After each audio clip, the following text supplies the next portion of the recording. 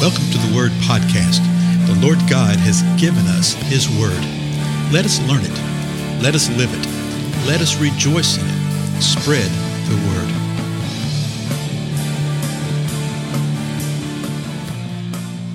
Blessings, everyone. This is Dale. Thank you so much for joining with me. And I tell you what, I do want to thank you, even as Paul did, to the church at Thessalonica. Remember what we saw in the first chapter, how he thanked them for their work of faith. And I thank you for your work of faith, for your labor of love, for your steadfastness of hope in our Lord Jesus Christ, in the presence of God our Father. Knowing that if you're truly saved, then you are God's choice. He has called you. Now, why do I say if you're truly saved? Because a lot of times people think that they're right before God, and they do all this religious stuff, and they've been doing it for decades and decades and decades, and they think everything is fine. And they have ignored or put to silence that still small voice within them that speaks and says, hey, you need to examine something. What it says in 2 Corinthians, examine yourself to see if you be of the faith. You need to do that. I say that not to draw a question into anybody's mind, but I do say it not to where someone will just rest upon the laurels of their activity of their life and not really take where they stand before the Lord. Okay? And so I give thanks to the Lord for your work of faith, your labor of love, your steadfastness of hope. Have you become, and what we saw last time, imitators of the Lord? Have you become imitators of the Lord? Are you moving in the power of the Holy Spirit in full conviction? Not just this partial kind of thing, well, yeah, I sort of believe this, and I think this may be right. I'm not sure, but I think this is okay. No, the enemy will use that type of spiritual wishy-washiness to totally render us powerless, okay?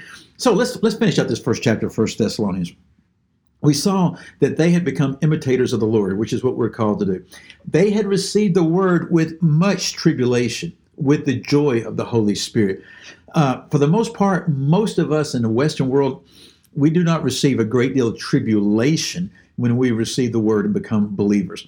There may be family problems, there may be this, maybe that. You may have to make some decisions about lifestyle and stuff like that, but it's not tribulation in the sense that they were undergoing.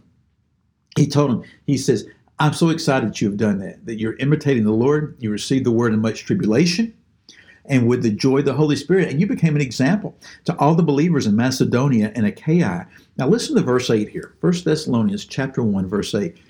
For, so that word, F-O-R, for, is tied into everything that he just said, okay, of how they had become an example to the believers in Macedonia and Achaia. For the word of the Lord has sounded forth from you, not only in Macedonia and Achaia, but also in every place your faith toward God has gone forth, so that we have no need to say anything. I love how he describes this right here. He says, the word of the Lord has sounded forth from you, trumpeted forth is the idea, okay? That this word of the Lord has come forth into all these regions, not only in Macedonia, Achaia, but everywhere else where people have heard about their faith in God. Okay? So people were hearing what was happening with them, and the idea seems to be that as they're hearing about this, they want to know more and they want to believe themselves. Look what verse 9 tells us even more details about what's happening. For they themselves report about us. So he's talking about those that have heard about what's going on with Thessalonians, those in Macedonia, Achaia, and the other places. He said that they reported about us what kind of reception we had with you and how you turned to God from idols to serve a living and true God. So let me interrupt the sentence right here. That is what they had done. You get an idea as to what might have brought forth the tribulation. You're talking a dramatic change in life. The same thing happens today. We just don't view it the same way. Here he said you turn to God from idols to serve a living and true God. In our society, we turn from idols. We just don't like to think of self-centeredness as being idolatry. We don't like to think of religious activity as being idolatry, but it is. Okay, if it is not centered and focused upon the Most High God, then it is idolatry. And he said, y'all have turned from that to serve a living and true God. In other words, you turned away from the dead idols to the living God. Quit serving the dead idols, and you're serving the living and true God. Now, verse 10, the last verse of the first chapter. A living and true God, and to wait for his Son from heaven, whom he raised from the dead. That is Jesus, who rescues us from the wrath to come. Boy, that one little verse right there, which is just part of a sentence, gives so much insight into things. Particularly so much insight that the church is divided over now, that the church is confused over. And there's no reason to be that way if we simply knew what the word of the Lord said. Okay, if we just simply give heed and attention to the word of the Lord, he tells us the truth about things. It's just that we don't do it. We sit there and listen to what somebody thinks about something. Okay, or what do I think about this? Or what do you think about this? And the next thing you know, after 2 or 3 generations, that kind of thing, nobody ever looks at the scripture. Or if they do, it's in a perfunctory kind of manner. I mean, how often do we see in times of corporate worship, somebody will stand up and read the word of God? Boy, there's power in there.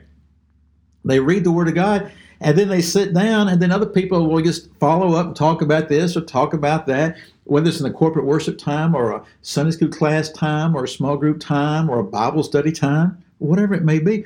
And they never really look at the word. Okay? They'll read the word and they'll go, what do you think about that? It doesn't matter what I think. What is it that the Lord is saying here, you know? But look what they were doing. They had turned from these idols to serve the living God and to wait. So they were serving and waiting. They're serving the living and true God, and they're waiting for his Son from heaven. That tells us where the Son is. Tells us what they're waiting for. And just in case you're not sure who the Son is, he gives us more definition. They're waiting for his Son, God the Father's Son from heaven, whom he raised from the dead. That is Jesus. We see that it is Father who raised Jesus from the dead. You see the bottom line gospel message here. And the gospel message is that Jesus came to earth, that he was killed, he was buried, and he rose again from the dead. And he says that's what they're waiting for. They're waiting for the Son from heaven who was raised from the dead, Jesus, who rescues us from the wrath to come. Well, what is Jesus going to do? Well, if they're waiting for the Son from heaven, the idea is they're waiting for him to return. And he's going to return. Why is he going to return? How's he going to return? He's going to return to rescue us. Rescue us from what? The wrath to come. You know what? Just about every chapter, if not every chapter, I want to say it's every chapter in 1 Thessalonians, but there may be one that doesn't.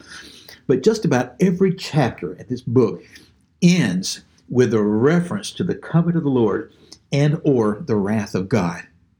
Okay? Who rescues us from the wrath to come.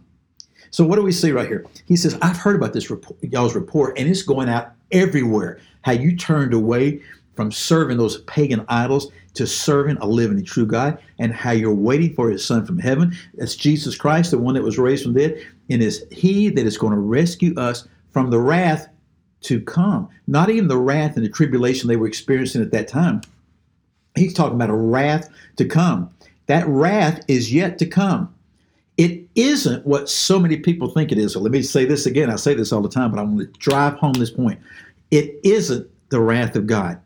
The wrath of God is the day of the Lord. Okay?